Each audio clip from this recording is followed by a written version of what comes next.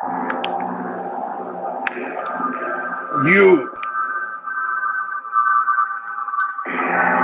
are now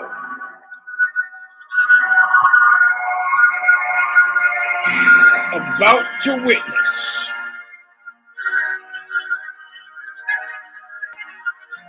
the awesome, crushing a might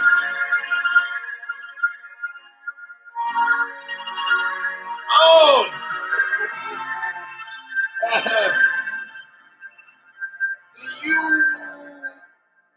Eugene S. Robinson Show Stomper!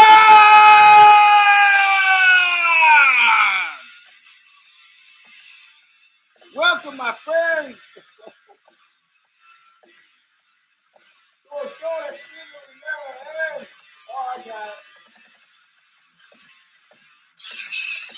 This is V.175. I'm your host, Eugene S. Robinson. Yeah. All right. I forgot the little thingy, the dealy, the microphone. I'll get it up in a second. But right now, Bob Riley's going to sing us in like he has since 2007. Intro, All of Nothing, from Stigmata's Calling of the Just. How's that? That looks like it works. Intro, Calling of the Just, still available from Revelation Records in Huntington Beach, California, where they shoot you to death in a nightclub, hit your car with a hammer, and get rid of your pro tem mayor. Hold on. I'm hoping that mic works. I think so. Let me know if not.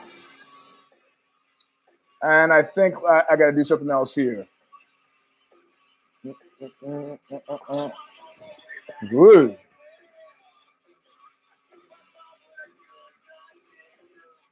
I'm taking a real good look at you.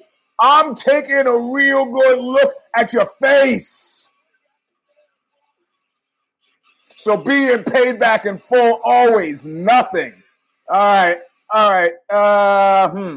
So right away, I'm beset with problems and difficulties because I don't see any comments.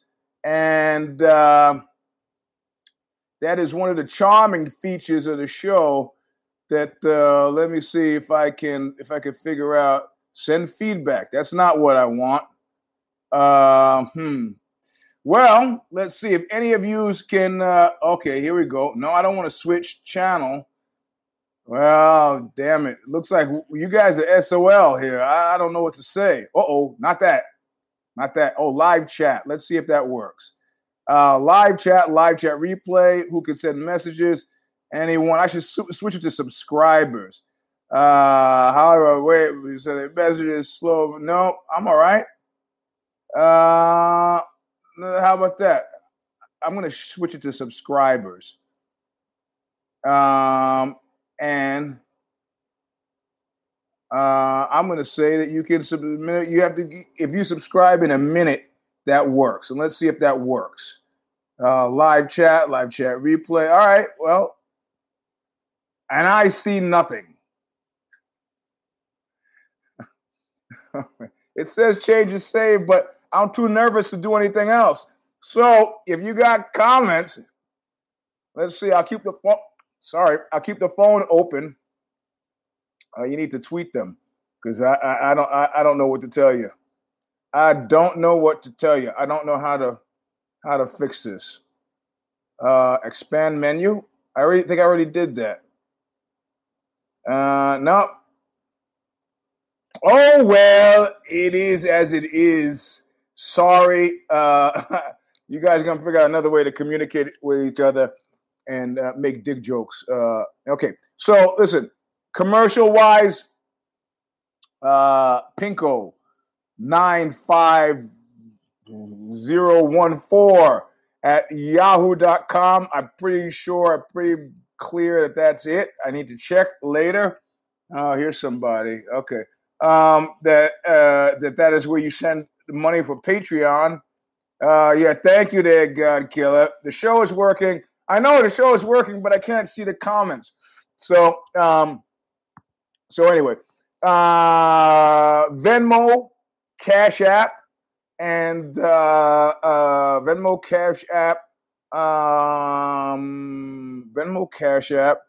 Patreon, old-fashioned way, like Tommy LB does. Tommy Pounds sends it through the mail. That's P.O. Box 19271, Stanford, California, 94309. And or you can do it.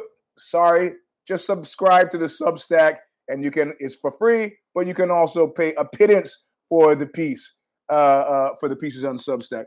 And okay, somebody, let me see. What are you saying here? We got the Twitter. Oh, the Deaf Cat is in, and he's about to start yelling. Man, I tell you, this is just not. Okay. Yeah, Mr. IS is back. Well, all right. So, first off, First off,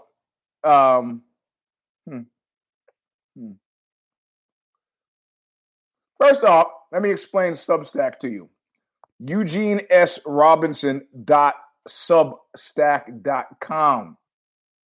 This is my sole means of employment today. Huh, Eugene? What? Huh? What? Eugene Robinson and Ozzy have parted ways. We'll be talking about that soon, or maybe not. What can I tell you? 9 long years. So Substack is the name of the game. And the cool part about Substack, of course, from my point of view, is that much like Prince during the latter part of his career, say 3/4 of the way through his career, the latter part of his career was marked by death. 3/4 of the way through his career, one of the issues he had with Warner Brothers, it's like, how are you going to tell the artist to modulate, to titrate his creative output? If I want to put out a record a week, change your contract. All right?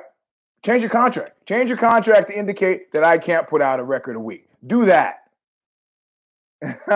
So the glory of Substack is that, much like Colonel Kurtz, operating beyond any reasonable control,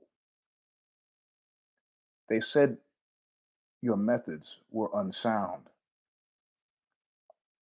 Are they unsound, Willard? I don't see any method at all, sir.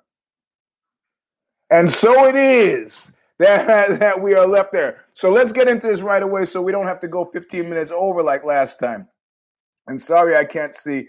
I would refresh the screen in the hopes that it would let me see your comments, but I don't dare do that. Yeah, we risk losing the entire show. So I will check periodically the Twitter thing. So anyway, something that some of you have been kind of sort of astute enough to pick up on, and that naturally flows from some of the past shows when we're talking about the 2 weeks we spent kind of talking about why murder is wrong. And this wasn't 2 weeks we spent on the show. We spent a couple of times talking about in the show, but in the Oxbow Travelogue, of course, we spent 2 weeks in the van trying to come to a conclusion about why murder is wrong. Or at the very least, we use the word wrong, and that's the word I'm using in describing it to you, but that's just a more helpful word to use.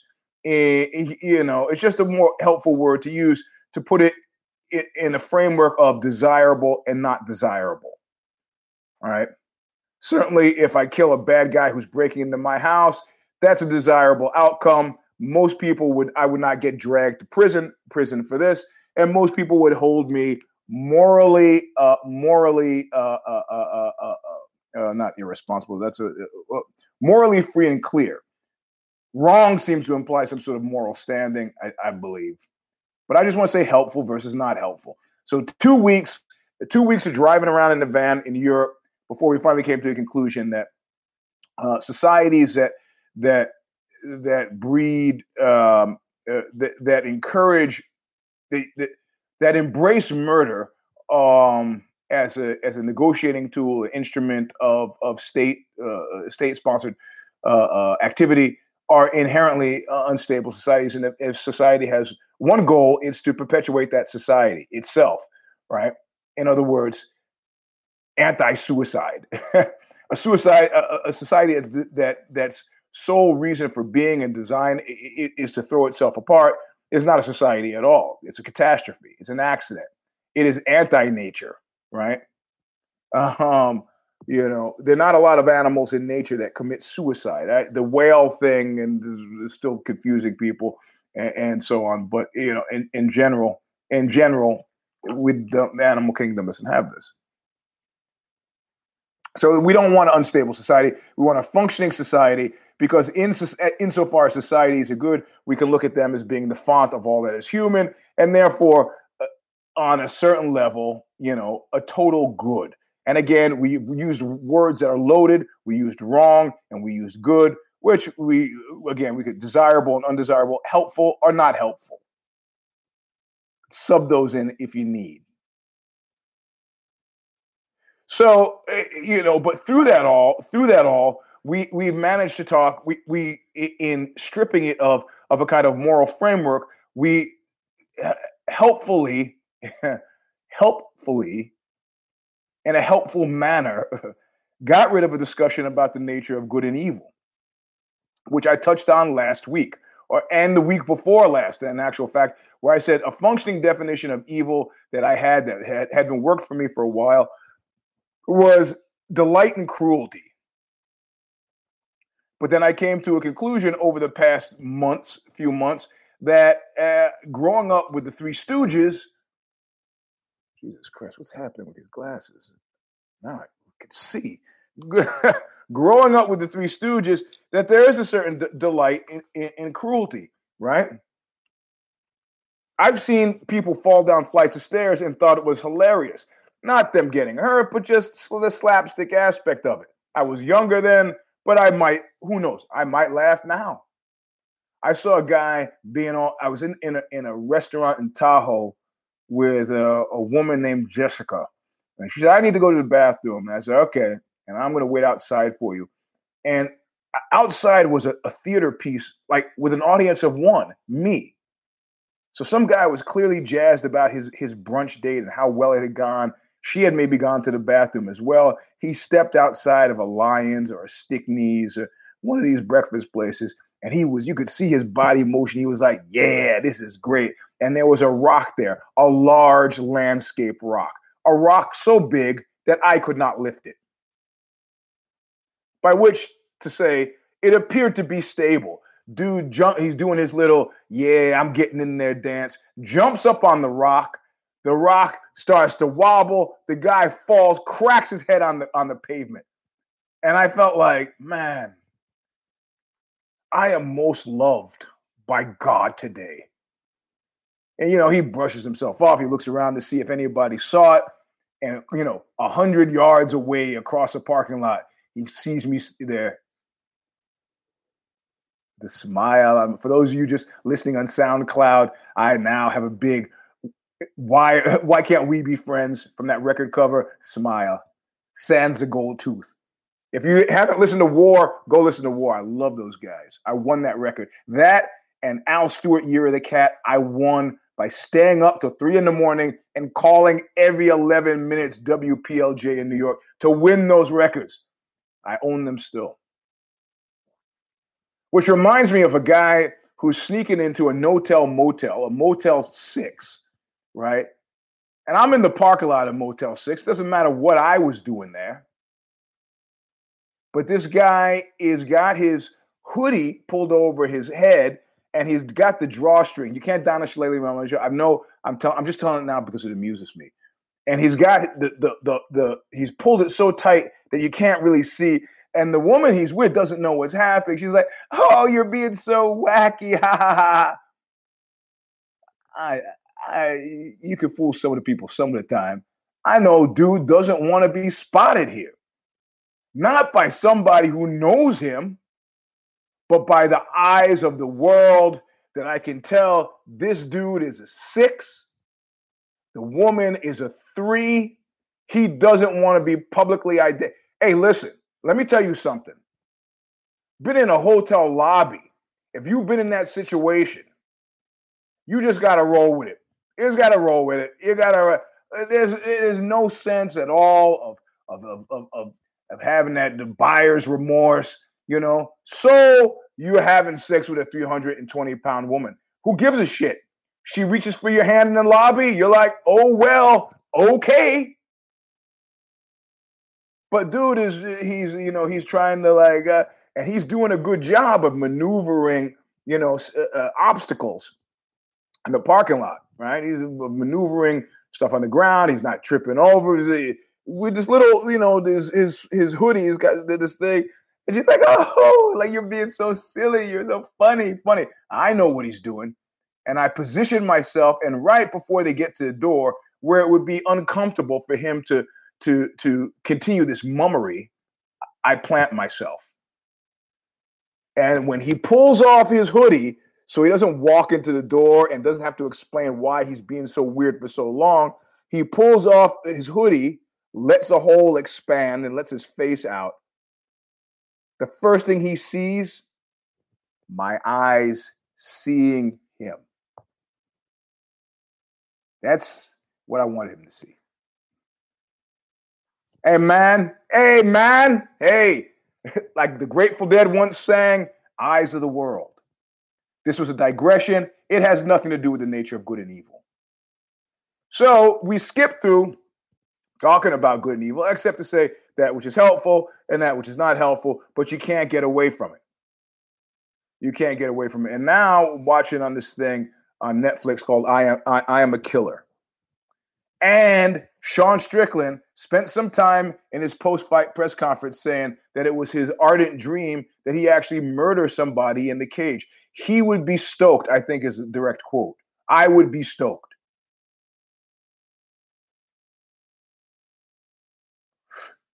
And there's something clean about how he, you think about the boxers, Boom Boom Mancini, the boxers who have actually killed somebody in the ring, and they haven't been super happy about it. Or if you go to the fight book, that is Fight or Everything You Want to Know About Asking for Asking, written by me, there's a chapter called I Killed a Man, and the guy said, yeah, that's all well and good. I'm glad I got to use my jiu-jitsu and wasn't hurt. But you weren't sitting in court across from a guy's 9-year-old daughter. A guy who's dead, his 9-year-old daughter. That wasn't you. So yeah, okay. So on the one hand, what we're talking about is, in collegial terms, in academe terms, without getting mired in some kind of moral relativism. Okay, we've already said that murder breeds unstable societies. Okay? What we haven't discussed is whether murder is evil. Right? What we've said is essentially murder is unhelpful and therefore undesirable. Can we use words like evil to describe it? Does evil exist? The word evil exists outside of a moral framework. It's like pornography. We don't know what it is, but we know what it is when we see it. My interview with Anton LaVey was spent the first, if you read it, and it's up on the Church of Satan website. I spend the first portion of the interview getting him to cop to having some understanding of what evil is. And he doesn't. At first, I think he's being evasive. So I ask in different ways, and then it dawns on me that he actually doesn't. Now, he's done some stuff during his life that many would find substandard. I'm not talking out of school. since the principals have talked about this before, but there's been some sort of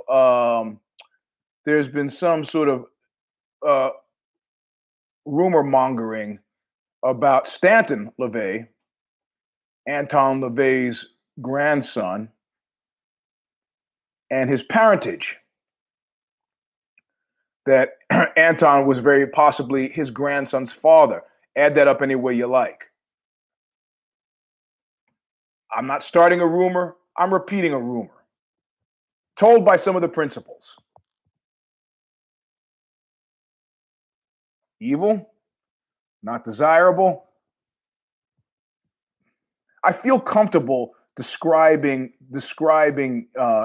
evil. If I were to describe evil as something that is, we've already got definitions that work, say aggressively unhelpful. I don't think that qualifies.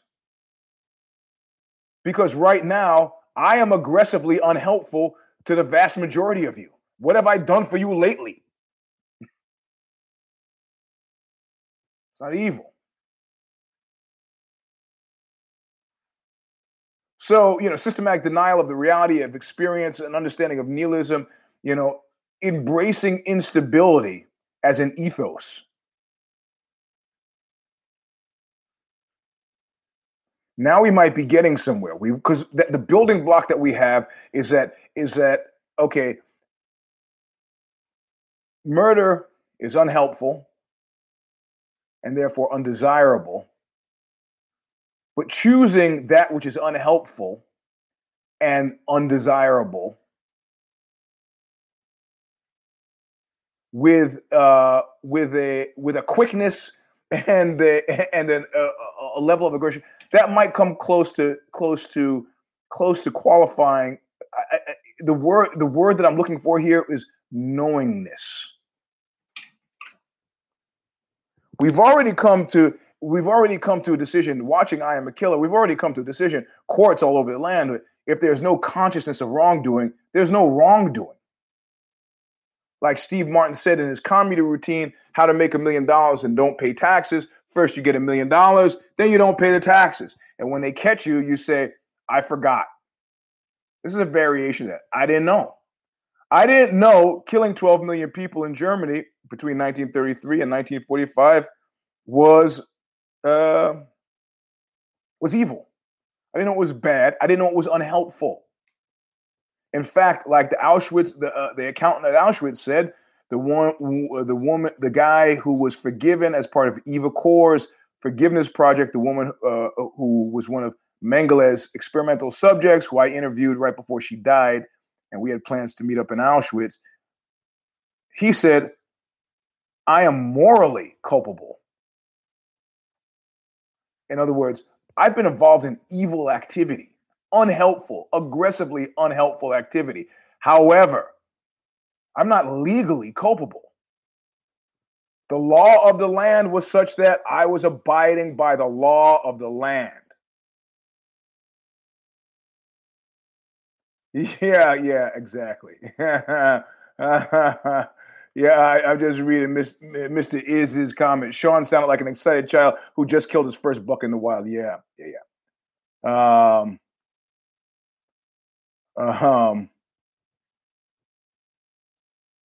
So he morally, and so what he's done is place morality in a special case, in a box, which is where it should be ideally, because all of a sudden we're talking about stuff. King David, one of the greatest, he actually murdered a guy so he could fuck his wife. That was pretty unhelpful. Again, it depends on who you were. If it was the wife or King David, it was pretty helpful. Were there other ways for King David to attain that end? Was it perversion? Did he aggressively pursue that end when there were others available, but he chose the unhelpful, undesirable one to his taste, despite the fact that it would breed increased instability? Was King David morally culpable, but legally innocent, not guilty? you could make that claim, and then you'd understand why people hate the law. Killing a guy so you can fuck his wife, any society, anywhere, understands that as being unhelpful, undesirable behavior, especially since most of you could fuck the wife without having to kill the guy.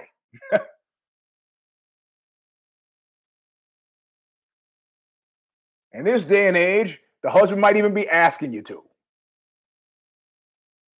I've heard tell of such things. So, so we're stuck with this kind of third leg standing for evil, for good and evil. But again, when I'm talking to LeVay about it, and he wasn't being evasive, he had just never felt it. That's what I thought to myself. He had never felt it.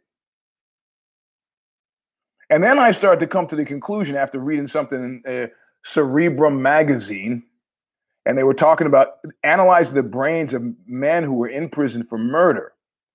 And they were talking about the chemical precursors that exist in their brain that results in the neurons firing both a little too fast and a little bit too slow. The kind of foresight, and I felt this instant, like I remember, who was it? Jonathan, I can't remember his name now. He was like a vice president at Paramount for a long time, and he and I were friends for a period. I had broken up with a girl, and I was depressed, and I was sitting in a large food place, like not on the Paramount lot, certainly not there. And he came up to me and was like, "Hey, Eugene, what's wrong? How come no jokes out of you today?" And I looked at my plate, and I looked at the fork next to the plate, and in my mind's eye, I had a vision of, like, this is the slow-mo version, grabbing the fork, stabbing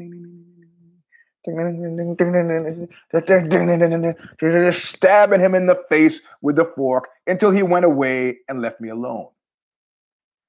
I had the image in my head, and I carried it further as I sat there as he's taunting me good-naturedly. He didn't know.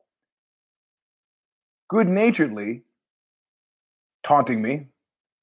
I also had the foresight to play it beyond that. The massive freak out when I start stabbing this guy in the face with the fork, and all of the repercussions afterward that indicate to me that this is a distinctly unhelpful, undesirable outcome to me being depressed about being dumped by a girl. And moreover, they don't even connect. Your boss screams at you, you kick the cat. Cat doesn't feel better, you don't feel better, and your boss is none the wiser. So I don't stab Jonathan. I wish I could remember his last name suddenly. And I don't stab him in the face, but I realize that there's a process. And I didn't know that there were biomarkers connected to this process until I started reading Cerebrum magazine. I believe it was the name of the magazine. And that people in prison, they both are quick to act and slow. That gap between, like, I had a desire to act and instantaneously had the foresight to understand that acting in the way that I desired to act was going to be unhelpful. It was almost 1-to-1. It was really fast. And that has repeatedly been the case during the course of my life. And yet prisons are full of people. And watching this I Am Killer thing, prisons are full of people who moreover seem to regret that they've killed people, or at least the loss of their freedom, which in my mind is largely the same thing. In other words, they did a cost-benefit analysis post facto and found their activity and actions wanting. Didn't work out well. It was unprofitable. Now you realize, if you've ever been to jail, if you've ever been to prison, it's just a place to be. Some of us go to camp. Some of us go to sports camp. Some of us go to band camp. Some of us go to jail. Some of us go to the military. It's just a place to be. If you're walking and talking generally, and you're breathing and seeing the sun at least a little bit, generally, most would consider that you're okay. But nobody wants to have to go to prison for 30 years unless you've had the most unstable outside existence in the world because prison offers stability. And yet the desire is to make choices that are the exact opposite. So LeVay, I finally figured out, is not being evasive. He just hasn't felt it. And beyond that, if you've read the story about stomping out rape literally, go to Ozzy.com, stomping out rape literally, in my first name, and it comes up in the search. You just go to Google and type that in, it comes up. I talk about beating this guy who tried to rape a friend of mine who is now dead. She just died this past year, in the past 12 months. Not from COVID, but from cancer. And so there I had the chemical precursors were going. I had the ability to see, but under the cloak of righteousness, like the wrestling coach used to say, let the good make right, this evil wrong. We almost beat a guy to death. But there was a point during this beating where I could feel the animal rising inside of me. And the animal was like saying, oh, that video, it's like the angels on either shoulder. That video that you keep seeing, fuck that video. Bro, this guy deserves it. He fucking deserves it, and you know it. Fuck him. One more or less Lower East Side drug dealer doesn't make, and this one happened to be a rapist, doesn't seen him beat up his girlfriend on the street. I didn't like that, but they were both seem kind of streety to me, so I was like, hey, whatever. It's not my business. It was 1981, 82. Year before my wife was born. It's creepy. That means I could have been walking along the Lower East Side and go, it's a cute baby. Yeah, let's not think about age right now. We're talking about evil and good. Focus. So LeVay hadn't felt this. She's all right. It's all right. Maybe that's not evil. There were biomarkers. It's a biochemical thing. But does it exist separate from the body? Well, a guy I know who's a world-class quantum mechanics guy. And he was also a champion wrestler, third in his state and a good wrestling state. I'm not going to go into it. I don't know a guy that wants his stuff put on Front Street. But he was doing stuff with isolation tanks and massive amounts of LSD. He's a world-renowned physicist now, so it's not like the guy is living in the street. And one of the things that was starting to happen to him as he was going into these outer reached realms was that there were beings that were, you look into the abyss looks into you, that were coming back with him. At one point, he screamed a blood-curdling scream. We were roommates. I rush in, and I go, what are you talking? This 3-foot-tall Hitler kind of materialized through his loft and was coming toward him. He realized in the light of day that it was kind of ridiculous, but he saw it. We all laughed about it until he actually got knocked off of a cliff by something reportedly seen by other people. I go, could it have been an owl? Could it have been a screech owl? He goes, nah, bro. Big black bat-winged creature. And I was like, well, it's nothing he's done that I haven't done. Einstein, Podolevsky, and Rosen theorem, put that in practice and actually tried to make that work. Precognitive thought and thought transmission. So why am I not getting visitations? Well, it's simple. He was drawn to wrestling and I was drawn to wrestling ultimately as a secondary to the violence that came from the karate that I'd already been taking as a result of the fist fighting that I already started doing. That wrestling was about control, and it was a good secondary or tertiary measure to control an opponent without actually hurting them, without introducing chaos to the game. I could just dampen everything down. But this guy's an engineer. It's numbers. Everything ordered and controlled. And things that he met in these realms would have also fallen under the rubric. These were things that needed to be ordered and controlled, not me. I think I wrote about it. I can't remember the title. I wrote about when I was surrounded by 5 or 6 guys with knives on a stairwell on the Lower East Side. And they said something to me in heavily accented English, which I didn't understand. And I wasn't afraid. As far as I knew, I hadn't done anything. I evinced no fear because it had nothing to do with me. They were running up these stairs. I just kind of moved to the side. So I had guys with knives. I was walking down the street in New York. Guy jumps out of a limo with a fucking 38 and a bag full of cash. I see nothing. I just keep walking. The guy was putting money in a night depository at some bank. Clearly it come from one of the local clubs. None of my business. I don't see it. I don't see a thing. I've had guns pulled on me once or twice. Once for sure.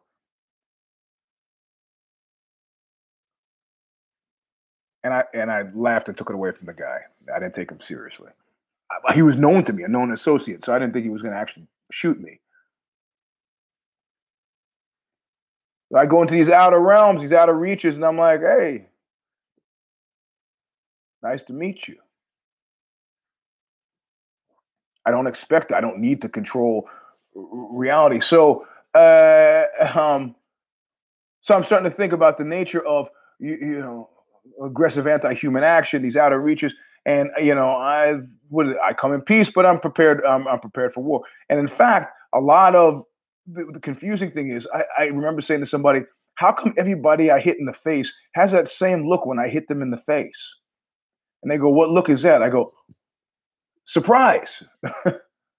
Because most of the people who I punched in the face in the last 20 years, I've told them, I'm going to punch you in the face. You keep that up, I'm going to hit you in the face. That's a causal universe. So good, evil.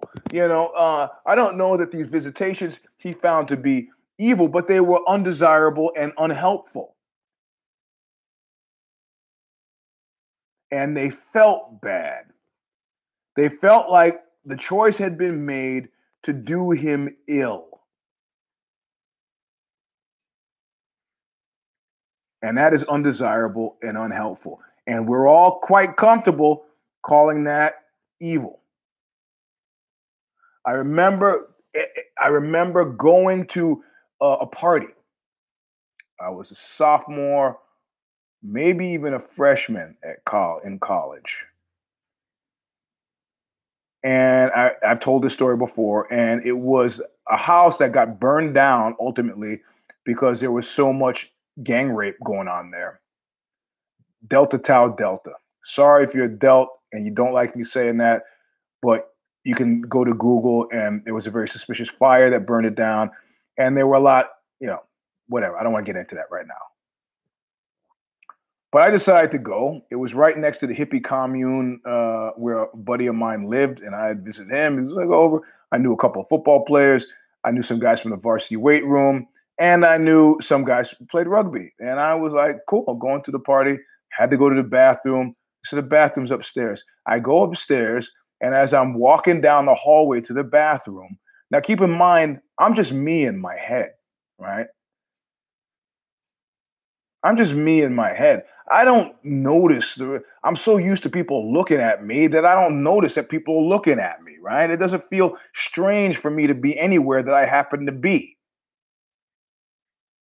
I don't have this cultural kind of uncomfortability with white folks, specifically. So I see this guy I play rugby with, Al. I go, Al! And Al turns to me, and I can see Al is fucked up. And Al doesn't recognize me. He should. He's an upperclassman. I'm a freshman. I don't know. I don't know about you. And there's this kind of bellicosity when he turns around. He's like, ugh. And I know in an instant that if things go south in this house, I'm fucked. I run the video through in my head. Animal brain kicks in, And right away, even though the next words out of my mouth were, "How you doing, Al?" the look in my eyes had become feral. Because if Al had made any other move other than to say hello, like call it for help or blah, blah, blah, or taking a swing or do any number of different things drunk guys are known to do, I was going to attack Al. Al saw this and goes, "Oh, hey," and stumbled off. But usually in the last 20, 25 years, I've typically said, "If you don't leave me alone, I'm going to hit you in the mouth." And then I hit them in the mouth and I get that same look. Causal is quite comfortable. It's stability. If you rob the bank and get caught for robbing the bank, you will go to jail. That's a framework most people can live with.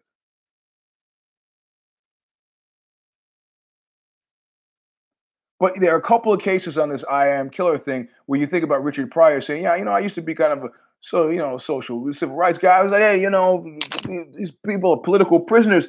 And he said, then he started doing comedy shows in prisons. He goes, "Thank God they're prisons." He asked some guy in prison, he goes, "Well, why'd you kill everybody? Why'd you kill everybody in the house?" He goes, "Well, they were home, weren't they?" There was one, finally, after watching like 8 of them, there was one guy where you could see the guy has no understanding of anything that he did was wrong other than, well, I should have killed the husband too. See, it was not killing the husband that got me here. Had I killed the husband, I'd have gotten away with it. Though initially the thing was that I heard the husband had $500,000.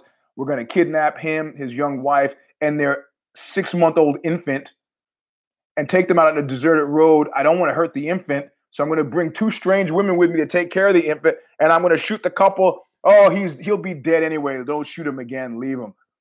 And the guy survives and fingers because he was known to him. And you can see as the guy's talking about it, he said, "Do you remember telling them to take off their clothes?" I goes, "Yeah." "And do you remember telling them that you want to see the way white people fucked? Do you remember that?" He goes, "I don't remember that." He said, "Okay, so why did you have them take off their clothes?" He goes, "Well, I wanted them aligned." At that moment, you could see this is not evil. He's not choosing this. This is the way he sees the world. Like it's like saying, I'll cut your tit off. No, man. Tits come in pairs. I'll stab your eye out.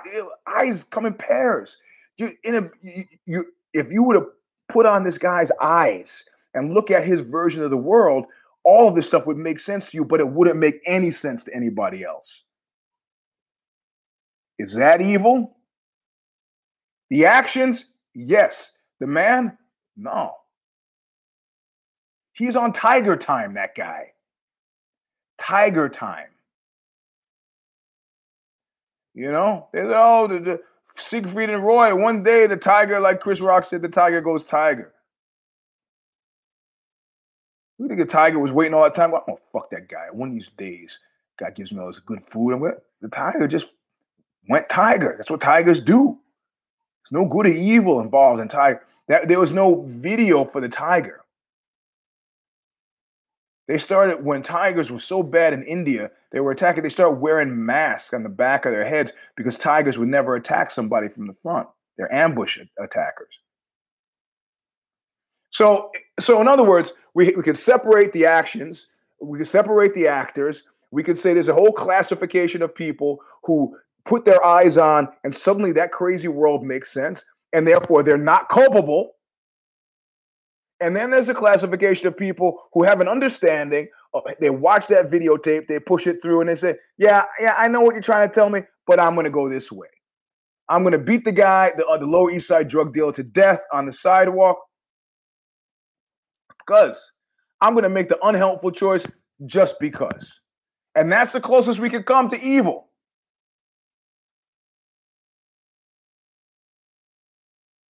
But we know what it is when we see it. And you certainly know what it is when you feel it. But built into the definition of it is that it is unhelpful.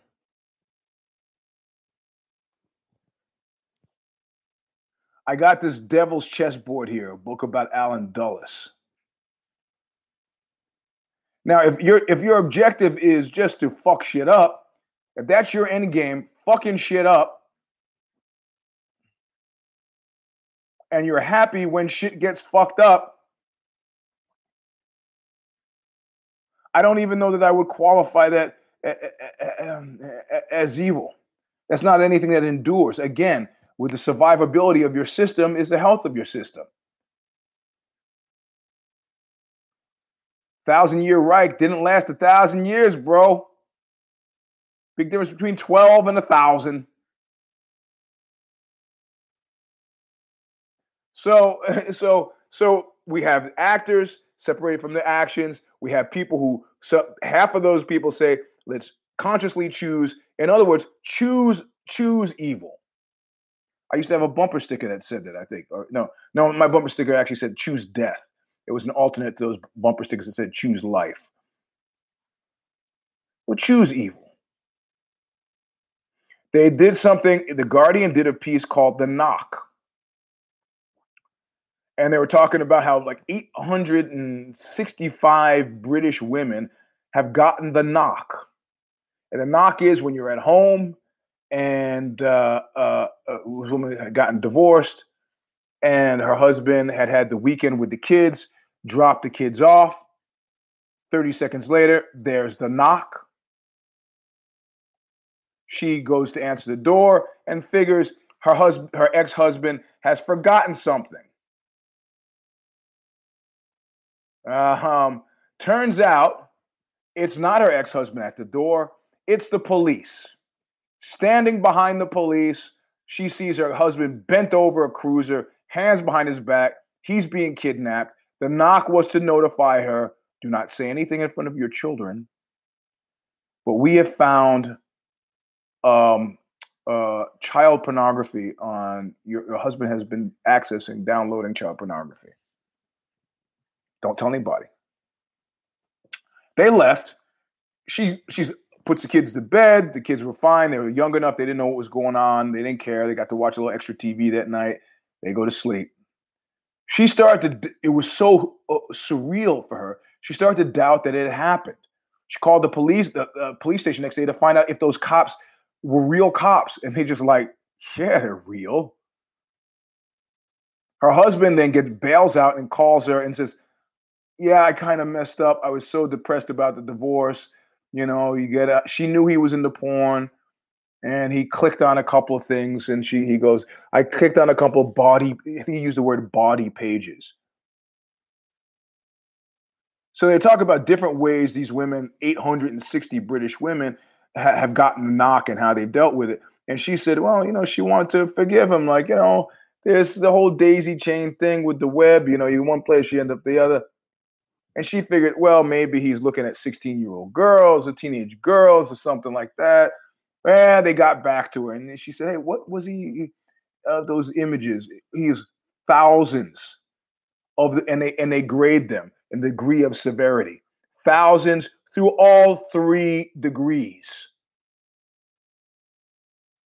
And at that point, she's like, okay. You know, and so the guy goes to trial. He gets minimal time, comes out, and she's talking about how she has to put her life together. He has to register as a sex offender for the rest of his life.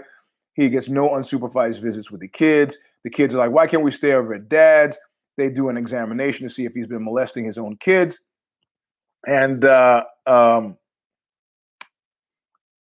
There are a bunch of stories, bunch of vignettes. And then they did, I mean, they've been doing massive sweeps in the UK for years. They caught up the guy, Pete Townsend. Oh, he's doing research for a book. Yeah, you know what? That's something I've never wanted to research for a book or anything else. They got the guys in Massive Attack. They got, I left my computer open.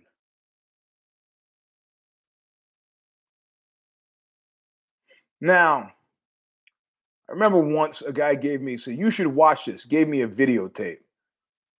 And I'm sitting, I wonder what Rick gave me. And I'm sitting and I put the videotape in and it opens up on a farmyard scene. And I go, uh-oh. Pause it, finish eating dinner, and then begin watching what is an animal sex video. I didn't seek this out. Buddy of mine gave it to me because I thought it would be funny. I didn't find it to be funny at all. All right. I did note something. There's a certain machismo element. Like I sit there like I gotta make it through this thing.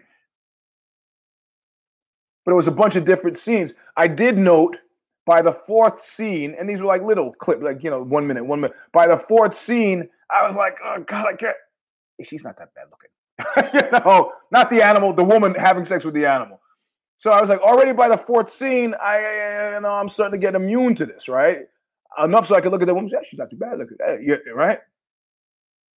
But never have I ever wanted to, because there's no way that pain is not connected to this, to these videos. No way.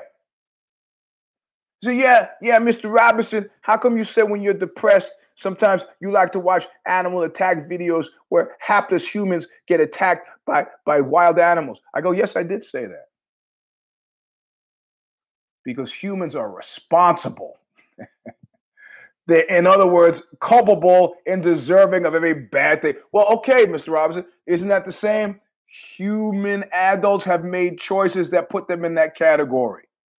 It violates my sense of fair play when you talk about children. There's not much that's innocent. They're kids who are little assholes, but those people who are molesting those children are not molesting the kids because they're molesting assholes. And even so, they got a right to grow up to be somebody other than an asshole. Possibly. Like that German experiment written about in the New Yorker, where this state guy decides, well, since we're going to take all the garbage kids that nobody cares about and put them in the homes of pedophiles, because at least the pedophiles would care about them. Oh, that didn't work. But of course, it depends on what your definition of work is. It's in the New Yorker. Look it up, NewYorker.com. So this seems to be, there's so much pornography on the web. If you want fat women and skinny guys, that's there. If you want short women and you want dwarves, you want anything. But so in other words, to stride past all of that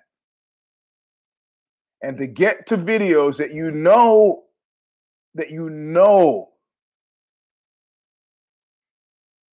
involve the most innocent. And do not tell me that, okay, if innocence is a qualifier, then how come adults are ruled out? There's a pecking order in jail. But if you go out and kill 10 people, in most societies, you would be persona non grata. In jail, it's like, well, he killed 10 people. Who knows? We don't know what the guy, maybe had his reasons. They're a little bit more understanding. Chomos, nobody understands, because those guys had to walk by a whole bunch of other crimes to get to that crime. And that crime inherently is about pain and violation of a certain kind of innocence. So yeah, well, if you had your place broken into, maybe you feel like your innocence was violated. I'm an adult. I expect my place to be broken into. And I expect it's not going to be done by somebody who I love and trust. So, a guy wrote a piece for Vice. He goes, I'm a pedophile. He said, but I haven't acted on my desires. So all this conversation about dropping us into wood chippers, what do you do with that? And there have been plenty of people I've met over the years that said, if I follow this guy, I'm quite sure there's a great movie by the guy who did the Inception, his first movie called Following, where some unemployed guy just decides to start following a stranger. So if you follow that guy long enough, I'm sure he'll lead you straight to a felony. I'm 100% sure of that.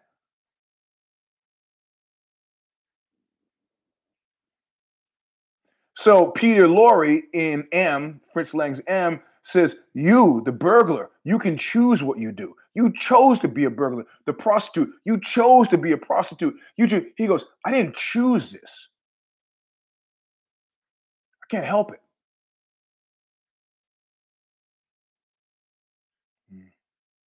because I am as I am. Using the same argument that I've used to relieve that guy in jail of responsibility, the guy who shot the husband and wife. It's crazy. Crazy is a word I don't want to even casually throw that word around. His eyes to see the world differently.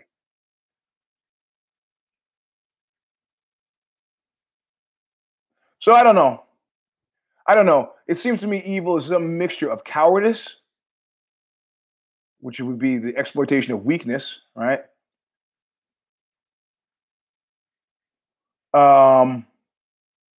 Cowardice, which is bound up in fear.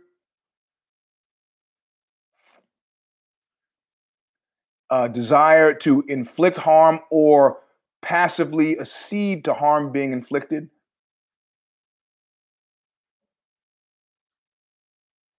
Right? I think that I'm going through my head and checking all the boxes for that. I think that's correct. So when somebody like Sean Strickland in a post-fight presser, and believe me, leaving 4 minutes to talk about the oofsie from yesterday is not leaving little time. I had 2 cares on the 14 on a 14 fight card, 2, and one of those lost. The Aspen Ladd fight got dropped, and I guess 3, maybe Ronnie Yaya that also got dropped. Yeah, I don't think I'm going to get around to describing good. As usual, most people have read Dante's Inferno. How many have you gotten to Paradiso? Because good is in a place where, well, I mean, cynics among us say good is what's good for you. Oh, Black Beast Lewis filled up, absorbing all the cost when the hurricane hit, buses full of water and supplies and took them to people in need. This was a selfless act, and that makes it good. I go, says who? I mean, if I was in one of those places and I needed a bunch of water and supplies, I might think, man, that was a good thing that guy did. That really helped me. But in the scheme of things, what's good? I mean, keep in mind, if we're having stumbling over evil, we got to stumble over good too. I don't say all selfless acts are prima facie going to be good. I could, well, not I could wash my neighbor's car as an excuse to have sex with his wife, but that doesn't make any sense. I think I just want to talk about having sex with my neighbor's wife.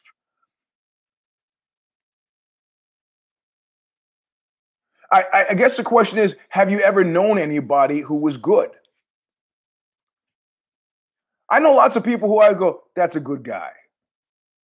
99% of the guys I would say that's a good guy. It's because those guys have done me at no cost to themselves, gone out of their way to do me a solid. Touch my heart. That's a good guy. And then the camera pulls out a bit and you discover, well, that guy actually I'm like the only one who thinks that. That guy, Carl Gotch, his family didn't like him. I liked him.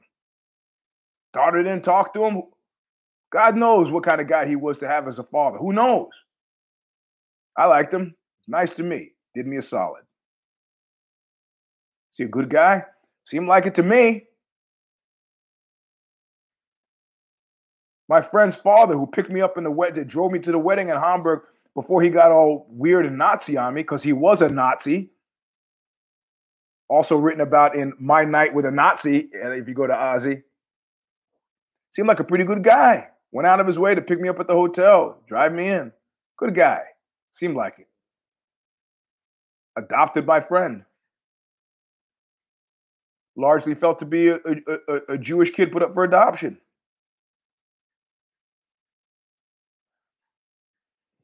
I don't know. Good is just as difficult as evil. We just feel lazy about defining it because if we don't define it, we don't run as many risks. We're pleasantly surprised, not horribly surprised. But Sean Strickland getting in there saying that he wants to murder somebody in the cage. This is garden variety machismo stuff. I mean, one of the last I Am a Killer things I watched was a guy, 4 guys in a car, see a woman, and he says, "Oh, she was cute. She wanted to talk to us." So we got the most handsome guy in the car, got out, and he goes, "And now I'm going to tell you something I've never told anybody." Some guy was at the top of the driveway, and he gave him the finger. And I said, "Hey, Daryl, you going to take that?" And Daryl marched up and shot him in the face. He had never mentioned that during the trial. One, because he thought it made him look bad.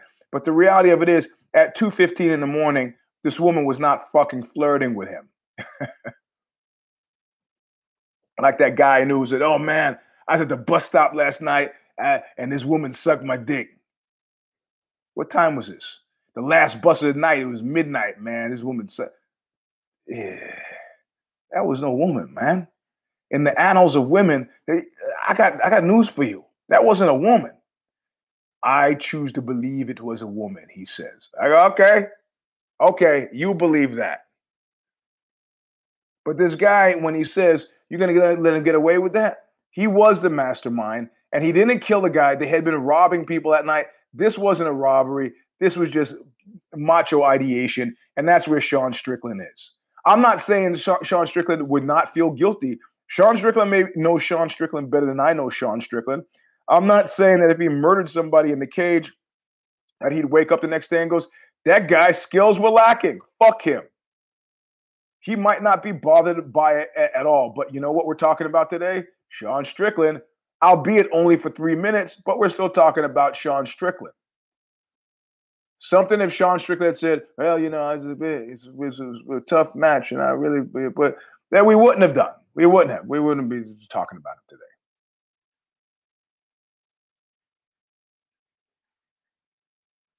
But good, if you look at the lost books, and I'm sorry, I didn't said I wasn't going to go over, but I can't. If you look at the lost books of the Bible, the Apocrypha, they talk about some of Jesus' lost years.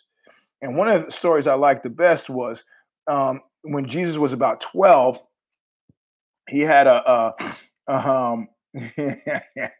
yeah, exactly. When he was about 12, a playmate ran into him. And Jesus got pissed off and looked at the kid and go, "Dry up and blow away."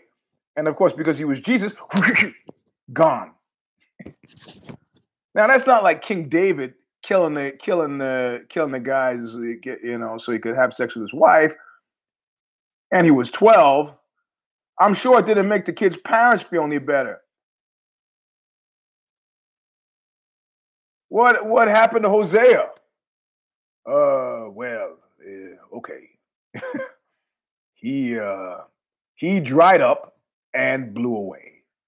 What are you talking about? He dried up and blew away. Well, he knocked Jesus down, and Jesus got angry and told him to dry up and blow away. Next thing we know, he was dust in the wind. All he was dust in the wind, and most people, if you say that you think Jesus wasn't that good of a guy, they would have serious questions about how you came to that conclusion. It was his ultimate selfless sacrifice. None of which makes any sense, but okay. We have to show that we can defeat death so that people know that we are justified by faith, not by acts. And you know what, man? I'm losing track here. So how does Jesus getting crucified mean that I know that faith? It's just, I can't get into it. It's all organized religion to me is all baffling. It's like taking stuff from the shadows and ascribing character names to them. I don't know. Agnosticism seems to be a pretty healthy stance to me. But good, I don't know.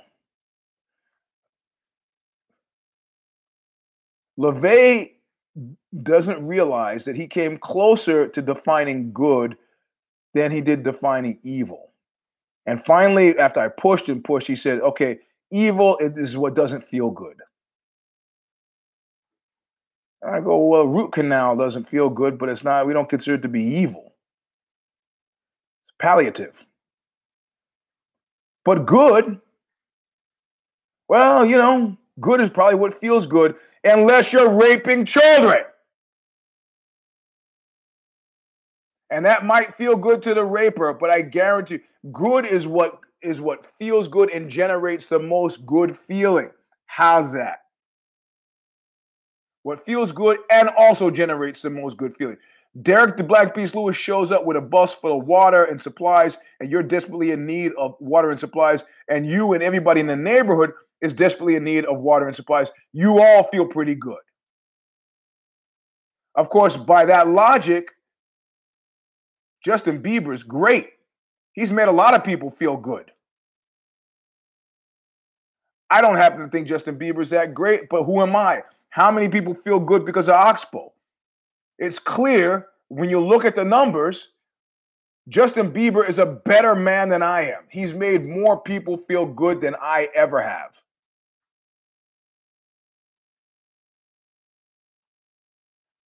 So saying you feel good about something, we've not defined it at all. We just described the general state of being, but everybody knows what it is to feel good. And much like the book of Job, one of my favorite books at all, mix a little bit in there. Go to eugenesrobinson.substack.com and read about Stephen Wold. That piece has been haunting me. I was going to hold it off to next week because I don't like to run the 5 easy pieces. I don't like to run it once every 4 weeks. I couldn't hold it. I had weird dreams last night.